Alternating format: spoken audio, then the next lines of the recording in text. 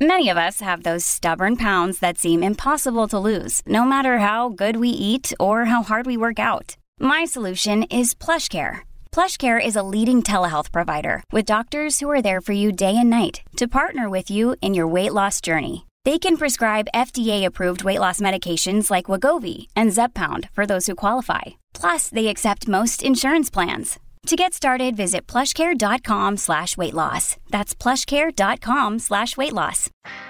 Welcome to Beyond Politics, broadcast on WKXL, available wherever you get your podcasts. And if you support this kind of thoughtful discussion that avoids most of the politics shouting that we hear these days, we hope that you have hit the subscribe button wherever you're getting your podcasts. And of course, leave us a rating and review. 5 stars is always welcomed.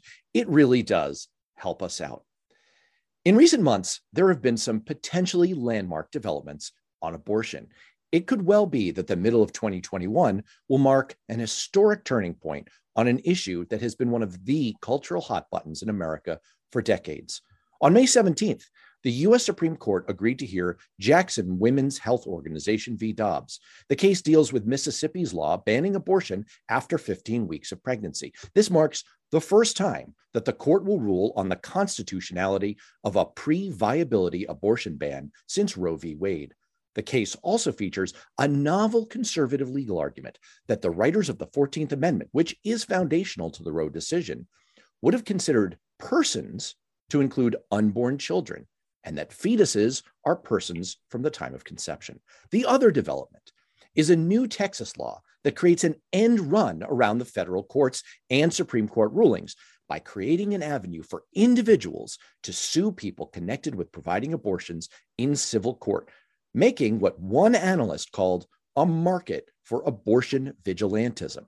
That analyst is one of the sharpest-eyed commentators on law and legal history around, and she's with us today. Dr. Mia Brett has a PhD in history and specializes in American legal history. She's a freelance writer, educator, and by her own description, spends way too much time on Twitter, which, look, maybe any time spent on Twitter is too much. Some people feel that way.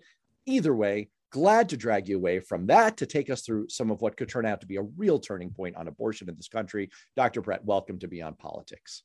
Thank you for having me. Yeah, I'm excited to be here and have this conversation. It's great to have you. And you've written a few really interesting articles for a website called the Editorial Board. I write for them from time to time as well. Your writing also appears on Alternet, Raw Story, and just some really insightful pieces about some of the back and forth that's starting to form around this moment on abortion. Let's take a look. Let's start off with a recent article which highlights this conservative legal argument that I noted at the top of the show here. The argument is that fetuses are persons, and it's something that really caught your eye. Can you tell us what the argument is? Yeah. So as probably a lot of listeners know, if they don't, legal conversations around abortion they change like every 10 years. And that was true in the 19th century and the 18th century. We have this idea that abortion has always been illegal or, was always considered murder or life always began at conception, et cetera, et cetera. And that's really untrue. And a lot of those arguments, for the most part, started in the 19th century. So what's happening right now is that there have been challenges to Roe v. Wade, of course, since Roe v. Wade was decided. And one of the conversations happening right now is taking up the conservative anti-abortion argument that was attempted to be used during Roe oral arguments. And apologies if I'm using too much legal terminology. Hopefully it will become clear throughout the conversation. But when Roe first came to the Supreme Court, abortion had been illegal in kind of fully illegal in most states, we'll say since 1900. A little earlier in some, so we're talking about 75 years of abortion being illegal. And during that time, abortion was common, but illegal and so unsafe. And so with Roe, what happened was the court kind of finally decided to take this up. And one of the problems was that there had been a lot of very easy dismissals of abortion cases, because by the time they got to the Supreme Court, women were no longer pregnant. Like the medical reality took less time, than the process to get a case to the Supreme Court. And so they could throw them out by saying, well, there's no person that this affects. But Roe, the court decided to take it up, and the lawyers for the Texas abortion law argued that fetuses were people under the 14th Amendment. And they weren't necessarily making a complicated historical legal argument, but they were trying to say that the 14th Amendment protected unborn children, or, really fetuses. And Justice Blackmun just pretty much dismissed that entirely and said, no, that's the 14th Amendment does not include unborn children if it, in its definition of people or persons is the word that's used, and just brushed right past it. So what's happening right now is in Dobbs v. Whole Woman's Health in Jackson, Mississippi, the court has taken on a case that reexamines pre-viability abortion restrictions. And pre-viability pretty much means like before 22 to 24 weeks, because before that, a fetus can't live outside the mother on its own. Therefore, it's not viable. Therefore, it's not a person, et cetera, et cetera. And so Roe pretty much says that any restrictions before viability need to have a really compelling state interest and need to not put an undue burden on the woman. So like, obviously what counts as an undue burden has been, very much debated, but having an all out ban for anything before then, like what Mississippi has, which is 15 weeks, is not considered constitutional under Roe. So by the court taking this case up and considering a 15-week ban, it seems to be signaling that it's willing to reconsider Roe. This is allowing a 15-week ban would pretty much say, like, we're making new law. Roe is no longer the precedent that is controlling abortion laws in this country. Now, it doesn't mean that all of a sudden abortion's illegal everywhere. Arguably, it doesn't even mean abortion's illegal in Mississippi, depending on how the case goes. But it would be creating a new standard from Roe that we now all have to adapt to. This is a very long answer to your question. No, it's obviously it's a complicated topic that, as you lay out, goes back to not only arguments that happened in the original Roe v. Wade case, but arguments that can be traced back to the 19th century and the debate over the 14th Amendment. Right. So I think the context is really important. Just so I'm following, it does seem like viability is a really important concept in here. It's something that came up particularly in the modification to Roe v. Wade that the Supreme Court passed in, was it 1990 in Planned Parenthood versus Casey. So viability comes in not only to this undue burden standard, but also to this question of personhood. Can you tease that out for us a little bit? Why is viability so important in this whole discussion and to understanding where the court may be going on abortion jurisprudence? So this actually gets into your original question about the article that you kind of asked me to talk about today. So before abortion really became kind of criminalized, the standard for quote unquote life, because life didn't begin, quote unquote, begin at conception until the 19th century. Like that wasn't an argument. The argument was that it began at quickening. And so quickening is kind of a common law term for when you can feel the fetus stir, right? Because before pregnancy tests, before sonograms, like how do you even know you're pregnant, right? Women would know, of course, but they would call it like an interruption of the menses before then, because of course, other things than being pregnant could make a woman miss her period.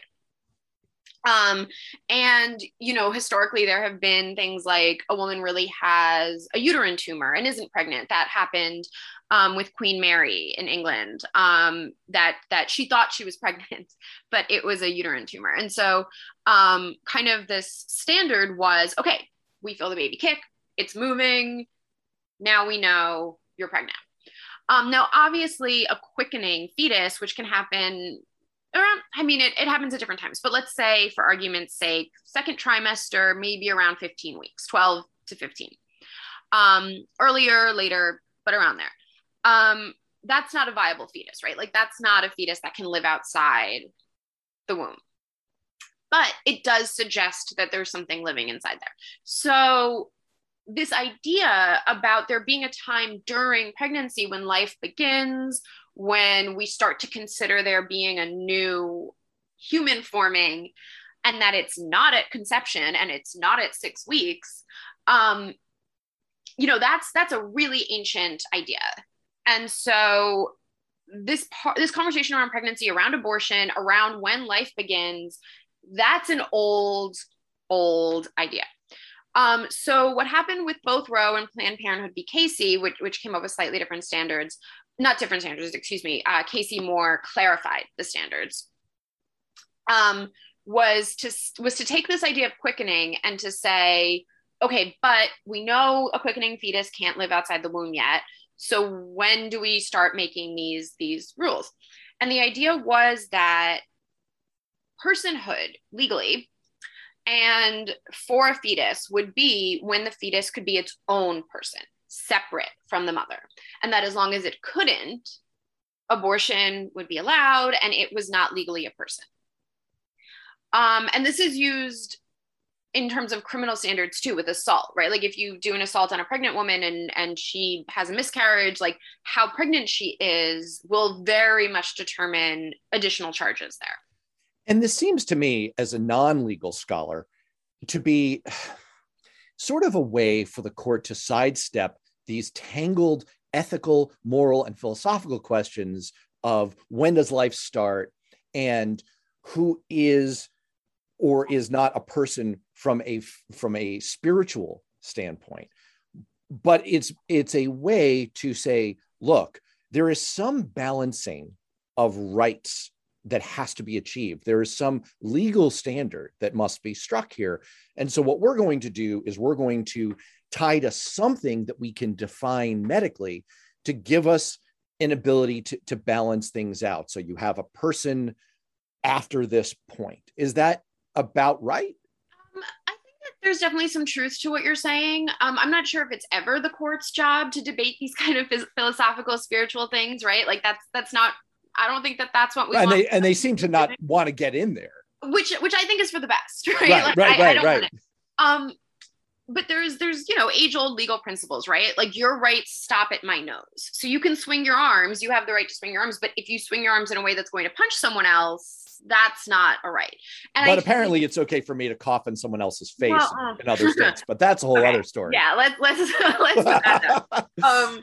But so it's the same with abortion, really, that when it's a woman's body, right? So that's not another person. It's something that can't live outside of her. It's intimately attached and connected. We're talking about her rights. And that when we get to viability, it's a really clear standard because let's say for argument's sake, the woman started to have health problems due to the pregnancy, right? Well, if it's pre-viability, you kind of have to either sacrifice the mother or sacrifice the fetus. But if we get to viability, you can deliver the fetus. Fetus is at 20, well, not really 22, but fetus is post 24 weeks. It might not be, the best stats on survival, but they can. And so we start to get to a point where we don't have to sacrifice the mother's life to bring the fetus to be a person, right? It's now a person itself enough that it can be delivered and hope for the best. And hopefully we can save both lives. Now, you write that in your analysis, this whole argument based around personhood, yes, which also ties to viability, is basically wrong. Not only did Justice Blackmun say, look, prima facie, like, on the face of it, you're wrong, I find against you, but also it has all kinds of implications that you sort of have a conservative reducto ad absurdum approach to. It's like, you really got to think this through, because if you say that according to your standard, fetuses are persons, then well, you extend the argument to undocumented. So what is your argument? Why is this argument wrong? Yeah. So to be clear, I wrote an article that was specifically debunking, honestly, a brief, like an amicus brief, which is kind of a friend of the court brief. So that was submitted by 2 law professors. And so to be fair, I have not read like every brief associated and the lawyers that are doing so. I'm not sure if this is where they're resting their argument. I was debunking this specific brief written by academics, and their argument was that Justice Blackmun was wrong, and that going back to common law, fetuses were considered persons, and that since going back to common law, fetuses were considered persons, and since much of American law is based on common law, that means that the framers of the 14th Amendment would have considered fetuses persons. Now, there was a lot of what ifs even in their, right? Like even taking what they're saying at face value, those are a lot of ifs, because the 14th Amendment was 1868. So we've had quite a long time of, we've had almost 100 years of American jurisprudence that, yes, of course, is influenced by common law, but also has its own, right? Like we had jurisprudence on abortion by this point. We had legislative history in many states on abortion by this point. And so we don't necessarily need to go to common law to figure out what views were on abortion at this time. So that's already a lot of what ifs and a lot of like, well, if you assume this and if you assume this, then it means this. But even, so that's taking their argument and saying, okay, you have a point. But as to your question about where this goes, well, okay, so what they're basically saying is that a fetus is a person from the time of conception. Now, my question is, if you say they're a person from the time of conception, what does that lead to, right? Like, so let's say a woman is, or a person is 3 months pregnant. Does that fetus qualify for welfare?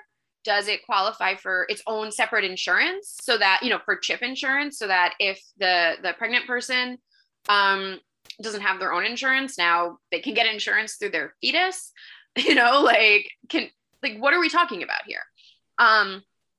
Food stamps. And then my point with undocumented immigrants was, let's say an undocumented immigrant comes into the country and gets arrested, but they're pregnant. Can they say that they can't be deported because their fetus is a person and their fetus was conceived on American soil, and therefore you have to wait until they have a baby to be deported? Like, it's just, where are we going with this? Where does it go? And, to be fair, that has been an argument at some times. There's a long history of when women are kind of sentenced to death, waiting until they give birth to sentence them to death. So what I just said isn't as ridiculous as one might say. Like, one might be listening to this and be like, oh, they obviously don't mean that. But we have legal precedent that would support waiting to deport a woman until she gives birth. And I don't think too many conservatives actually want that to happen. Well, I think you make a really compelling point, which is that in law, and again, I'm not a legal scholar, you are, but you can get to a lot of these absurd positions if you apply some originalist thinking and then you spool things forward. You actually write in your article, there's very little evidence that the writers of the 14th Amendment considered fetuses or abortion or pregnancy, meaning at all, or really even women at all, when writing the relevant language. And honestly, even if they did, I think we can all agree that male politicians from 1868 should not be determining the healthcare choices of pregnant people today. Now, I want to extend that argument out a little bit. And what I'm going to do here is I'm going to pose you a question, and then we're going to take a quick radio break. And so I'm going to tease this question across the break and ask you to think about it a little bit and come back with a brilliant answer, because one could really apply the logic that you just wrote to a heck of a lot of jurisprudence and constitutional law. Why are understandings of science and society and gender roles that were in existence 250 years ago the basis for law and interpretations of law today? Think about the Telecommunications Act of 1996, which is the controlling law for a lot of what happens on telephones, but also on the internet. How can we understand what's happening on the internet in a 1996 sense when the internet didn't even exist? And how can we understand viability in a 17th or 16th or 18th century sense? So, that's a complicated question in a lot of ways. For one thing, I think this is the problem with a lot of originalist thinking, that we need to consider not the words on the page and not how they've developed, new interpretations, better understandings. But no. We can't think of any of that. We have to think of this originalist interpretation of exactly what they meant when they were writing this law. And you get people kind of reading like marginalia to basically try and figure this out. And one of the things that I find hilarious about this is I would argue that the originalist intent of the Constitution would not be to do that. I would argue that the originalist intent of the Constitution would be to allow for newer understandings, newer interpretations, to let us kind of add in better understandings, better language, et cetera, to what the Constitution was, to what the amendments were. And the reason I'd argue that is because the Constitution allows for amendments. It very explicitly allows for amendments. And if you study, early U.S. history and you look at kind of the first few presidents and how the Supreme Court really developed, judicial review wasn't something initially. And our entire legal system is based on judicial review. And that came a little later. That came with Marbury versus Madison. So, I think even an original, they're shooting themselves in the foot with an original intent, because a true originalist intent, I think, supports not originalism. I think a true originalist intent supports interpretations and et cetera, et cetera. So that's one answer to your question, which is that it shouldn't, and it doesn't have to, and there's no reason for it to.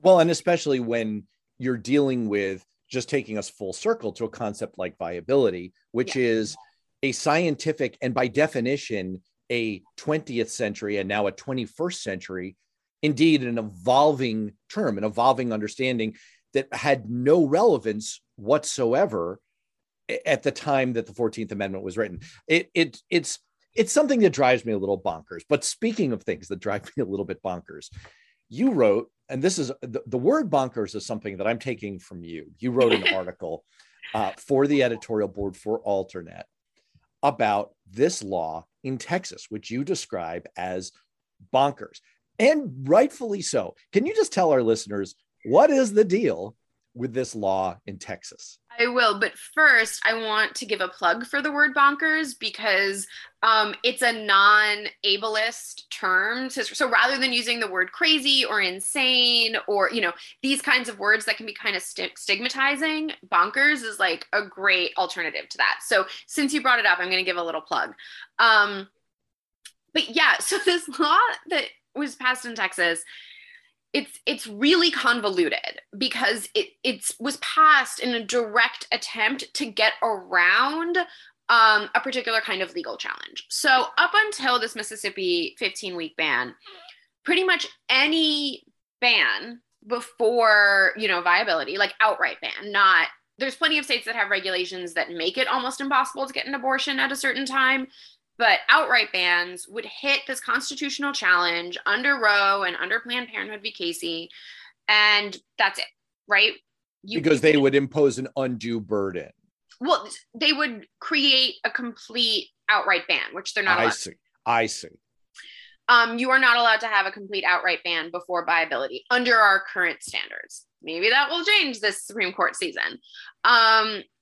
And so, they would try it, right? They would pass a 6-week ban, 15-week ban, heartbeat bills, whatever it is. But it would go through the federal court system, and sure enough, it would get struck down. And so Texas kind of looked at this situation and said, well, how do we create a law that maybe we can keep out of a federal challenge or we can keep out of a constitutional challenge. And what they came up with was that it's a ban, basically. It says that, abortions, I apologize, I forget. I believe before 6 weeks, I believe. It was a 6-week one. Thank you. I believe. Well, I'm citing a really unimpeachable source, which is you. Which is me, yeah. No, hey, for those articles, I cite them all. I double check them. It's just sometimes when talking about them later, I forget. Yeah, I understand. So if you're citing me, that's a pretty good source there. So it's a 6-week one, and they say that any abortion after 6 weeks is pretty much illegal. However, usually when something's illegal, it's enforced by police, which are state actors. And so because they're state actors, it can become a constitutional question, right? Like, because that's what the Constitution limits. It doesn't say I can't be mean to someone across the street, right? It says that a law can't be enforced in a way that's unconstitutional. So what they did was they said, okay, this law is not going to be enforced by police. Police have nothing to do with this law. No one can be arrested. What will happen is if an individual, a civilian, has knowledge of an illegal abortion, they can sue the doctor for performing the abortion in civil court and anyone else who helped this abortion happen. And if they successfully prove that someone performed an illegal abortion, they will get $10,000. And this is just, so the complicated legal thing is that because it's a civil suit and because with a civil suit, theoretically no state actors are involved, this avoids the constitutional question because it's just between individuals. Now, I think that they're being really optimistic that it's going to avoid constitutional questions. Like, there's already some class actions being brought and things because this is patently ridiculous. And it's, there's a principle with civil law and with tort law, which has to do with personal damages, which is what this would be under, which is that there has to be damage. So if you're a stranger, like you're completely unaffected by a person's health, by their pregnancy, by an abortion, by if this child's born, what are your damages? Why are you getting $10,000? Well, and I want to, that point is so compelling to me, but I almost want to put it in the parking lot and go to another point that I don't know. There's not a hierarchy here. It's equally compelling that you make in the article. I just want to, it's sort of the inverse of the point you're making, which is, okay, there's a basic legal problem here, which is you have to have standing. You have to be damaged as an individual. So as an onlooker, I can't just say, oh, wow, Jane Doe here has gotten an abortion. I am going to go collect a bounty by suing and getting $10,000. That's bad. But there's another case here in which someone could claim to be directly affected and to be a damaged party that I think is even worse. You wrote in your article, even if a woman did not have an illegal abortion, her rapist or abusive spouse could drag her and her doctor into court and force her to disclose medical records and personal information. Travis County Attorney Delia Garza outlined a scenario in which a rapist could profit off his crime by suing the doctor who performed an abortion on his victim. So here's a person with some claim of harm, some claim of standing, who could benefit from this, who is an abuser or a rapist. I don't know that I have anything to add to this, but I mean, what was your reaction just writing those sentences? Yeah, it's not going to be what you want to hear. Honestly, I do a lot of work like studying kind of the way the law is used to abuse women, to be twisted, particularly in family court. And so to me, the first thing I thought of when I looked at this law was, okay, like, how is this going to be used? And that it was going to do that, right? That of course this was going to be used to abuse women and pregnant people who had miscarriages or had abortions. Because that's where my mind goes. Because I've studied this a lot. So unfortunately to me, that was just an obvious thing that was going to come up. And as I was researching for the piece, I found a lawyer who was directly involved in fighting the law talking about it. And I think that's really important too, that this is going to harm people who have not had abortions, but only had miscarriages. We already sometimes punish women who've had miscarriages by either charging them with abortion or charging them with somehow causing the miscarriage. So for example, there's states that have charged women who maybe did drugs while they were pregnant or drank, or I don't know, maybe did too much exercise, right? Like, to be fair, that last one hasn't happened yet, but it's you could see how that would go. And so I think what you're going to see if this law is allowed to go into effect is that someone can have a miscarriage. The police could not know about it, not be involved in it, not do anything. And they go from being pregnant to no longer being pregnant, and their abuser could make them come into court and prove that it was a miscarriage and not an abortion. And so they're not going to win, or hopefully they won't win, but a lot of abusers don't care. It's using the legal system to be abusive. And so a lot of people have said, in response to this, oh, well, they're not going to win. How are they going to have evidence? But that's not the only issue. Dragging someone into court is embarrassing. It can be traumatizing if they've had a miscarriage. It's a way for their abuser to stay in their lives, to keep abusing. Plus, there's court fees. It's expensive. I mean, there's so many things that can be done, even if the person doesn't win. So yeah, maybe the court fees and needing proof is going to be a deterrent for kind of random strangers who are just anti-abortion and want to enforce the law. Yeah, maybe the cost of all of this and the not likelihood that they're going to win is going to be a deterrent. But that is not the only group we need to be concerned about here. Absolutely. And I mean, the prospect of the ability, there's a term in law of frivolous lawsuits. And I'm going to use that term here, not to suggest that someone getting sued over a matter like this is frivolous, but just as a term of art.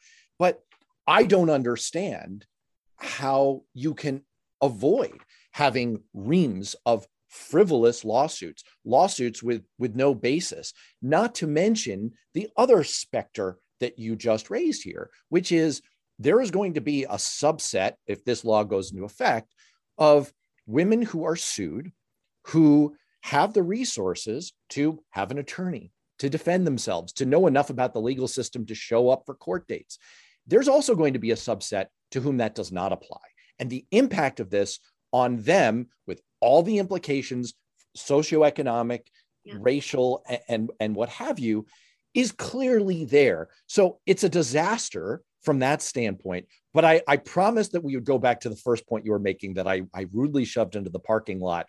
And I want to rescue it from the parking lot right now, because it's also deeply profound. Again, I can't choose which is worse here.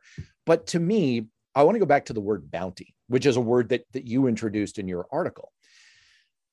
As longtime listeners to Beyond Politics will know, I am a little bit of a judicial system purist. I believe that law and justice need to be administered through a judicial system. It's 1/3 of our Constitution. The whole idea that you have courts that administer justice and not mobs of vigilantes is foundational to our country. I cannot think of a single historical instance of mob justice being justice at all. And again, go ahead and introduce the well-known racial and socioeconomic implications of mob justice. Is this law essentially turning every citizen of the state of Texas into an enforcer of mob justice, whether they're seeing something that's real or not? So it's interesting. I actually started my academic career. My undergraduate thesis was on vigilantism and mob justice. So I have a lot to say on that subject. While I think the idea of bounty hunters and bounty should be introduced here, I actually don't think this is an example of mob justice. Not defending it at all, obviously, but it does need to go through a court. It does need to have a judge involved. This is not going to be people showing up to, or it shouldn't be, people showing up to people's houses, demanding things, doing things. It is court filings, it is lawyers, it is judges throwing it out. Now, it's a law that's patently ridiculous, but it is still going through the legal system. And there is still a modicum of protection in that for the people who are being sued. A lot of judges will just throw these out. I mean, it's because you do need to have some evidence even to bring the case. There's discovery and you get more after the case is brought, but you need something. And so just kind of a vague suspicion that someone had an abortion isn't it. So I don't think we can quite apply mob justice to this, though. Yes, but the bounty issue is more something, because that's basically what they're saying. They're basically deputizing individual citizens to go out and find proof of abortions. And if they successfully do, they will be given $10,000. It's not the language that's used. It's very much framed within civil litigation, not bounty hunters. But the effect is going to be bounty hunters. Now, one positive is that bounty hunters are given some latitude to do kind of bizarre things in order to bring people in. Now, as far as I'm aware, there's no such latitude as part of this Texas law. They're not like, if they kind of push through into an abortion clinic and take confidential files, that's not going to be admitted in court because they've broken laws. There's doctor-patient confidentiality. Like, that's just not, not without a warrant, not without discovery and kind of people needing to prove things. So there is that aspect that I don't think they're going to have that kind of protection. But yeah, that's pretty much what's happening. And it's all just to get around being in federal court. Though probably I think that there will be some legal arguments about judges being state actors and having to be involved in this and different things like that. There's certainly legal arguments to make here that will get it into federal court. And again, that there's no standing, so the law already violates legal principles. But yeah. Is the real agenda here not so much to go after women, but to go after providers, and not necessarily to exact all of these iterations of $10,000 findings against them, but to make it impossible for them to practice, because one can only imagine the implications for medical insurance for providers, the implications for, what are the attorney's fees for keeping your lawyer on retainer for the scads of claims that are going to be lobbed against you?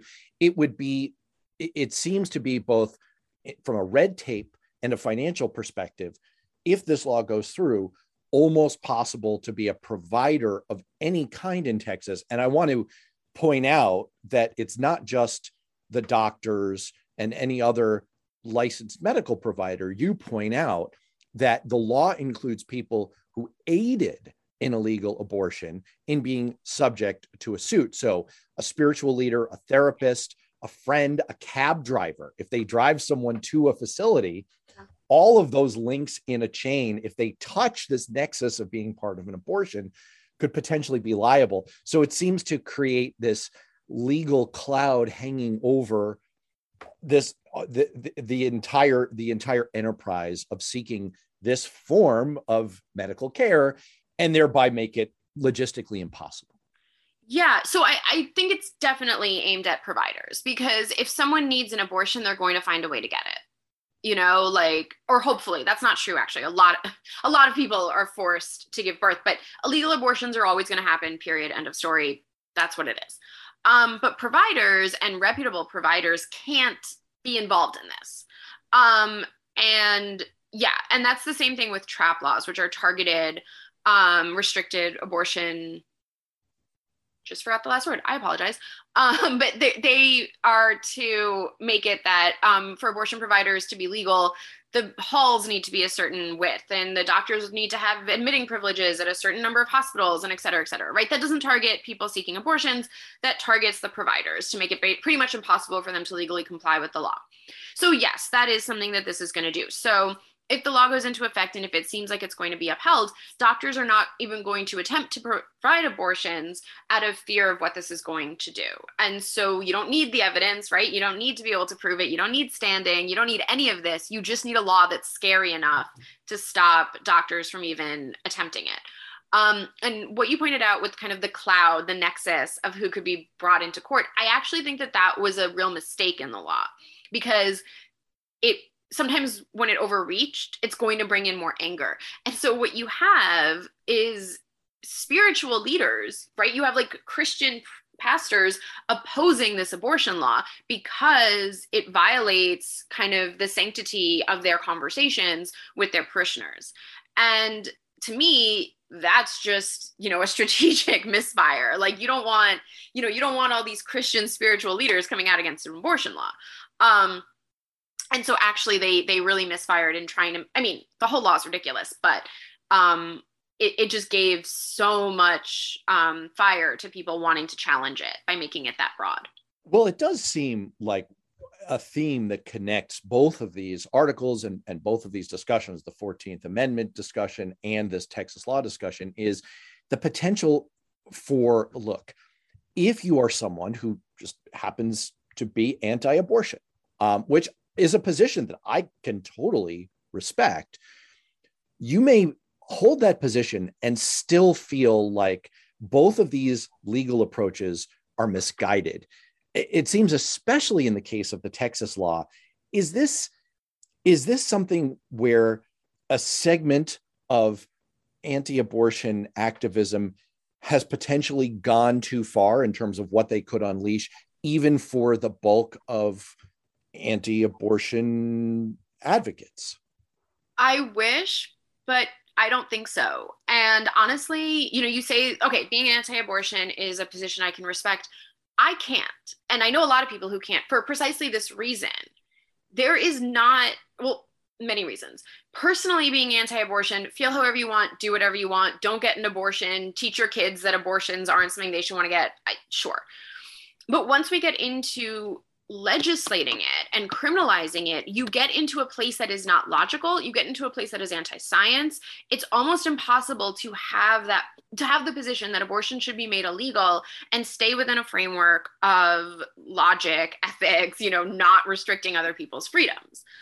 And so that's why I don't think you're going to see too much pushback from these laws from anti-abortion activists who I guess you would hope were more sane. Final question for you. It's not to put you in a difficult position because most predictions are sure to go wrong. But I think what most listeners will want to know is, what are the chances of either of these legal avenues resulting in a landmark change in the way abortion is dealt with legally in this country? Yeah, my guess is the Texas vigilantism won't go very far, but the Supreme Court took this case for a reason, and they're not going to take it just to reaffirm our current laws. And we have a 6-3 conservative majority. So my prediction is that case is very likely to really fundamentally change abortion law in this country. But what I would say is we have a number of states who in the past few years have passed abortion laws to protect abortion if Roe should go south.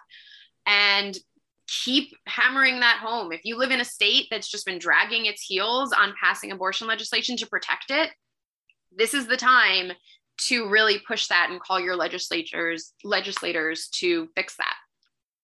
That's interesting. And I suppose I take some, I don't know that one is better than the other, but I just find the outrage and how insipid the Texas law, that offends my sensibilities of how government should operate and regulate and the way the legal system should operate. Although I see what you're saying, that the consequences of the Supreme Court case could be far greater, far more impactful. Yeah. Dr. Mia Brett is a legal historian, an analyst, and a freelance writer, and a Twitter presence. Where can people find you on Twitter? QueenMab87. QueenMab87, and a writer for Alternet, Raw Story, and the editorial board. Thank you so much for walking us through these really complicated and really important topics.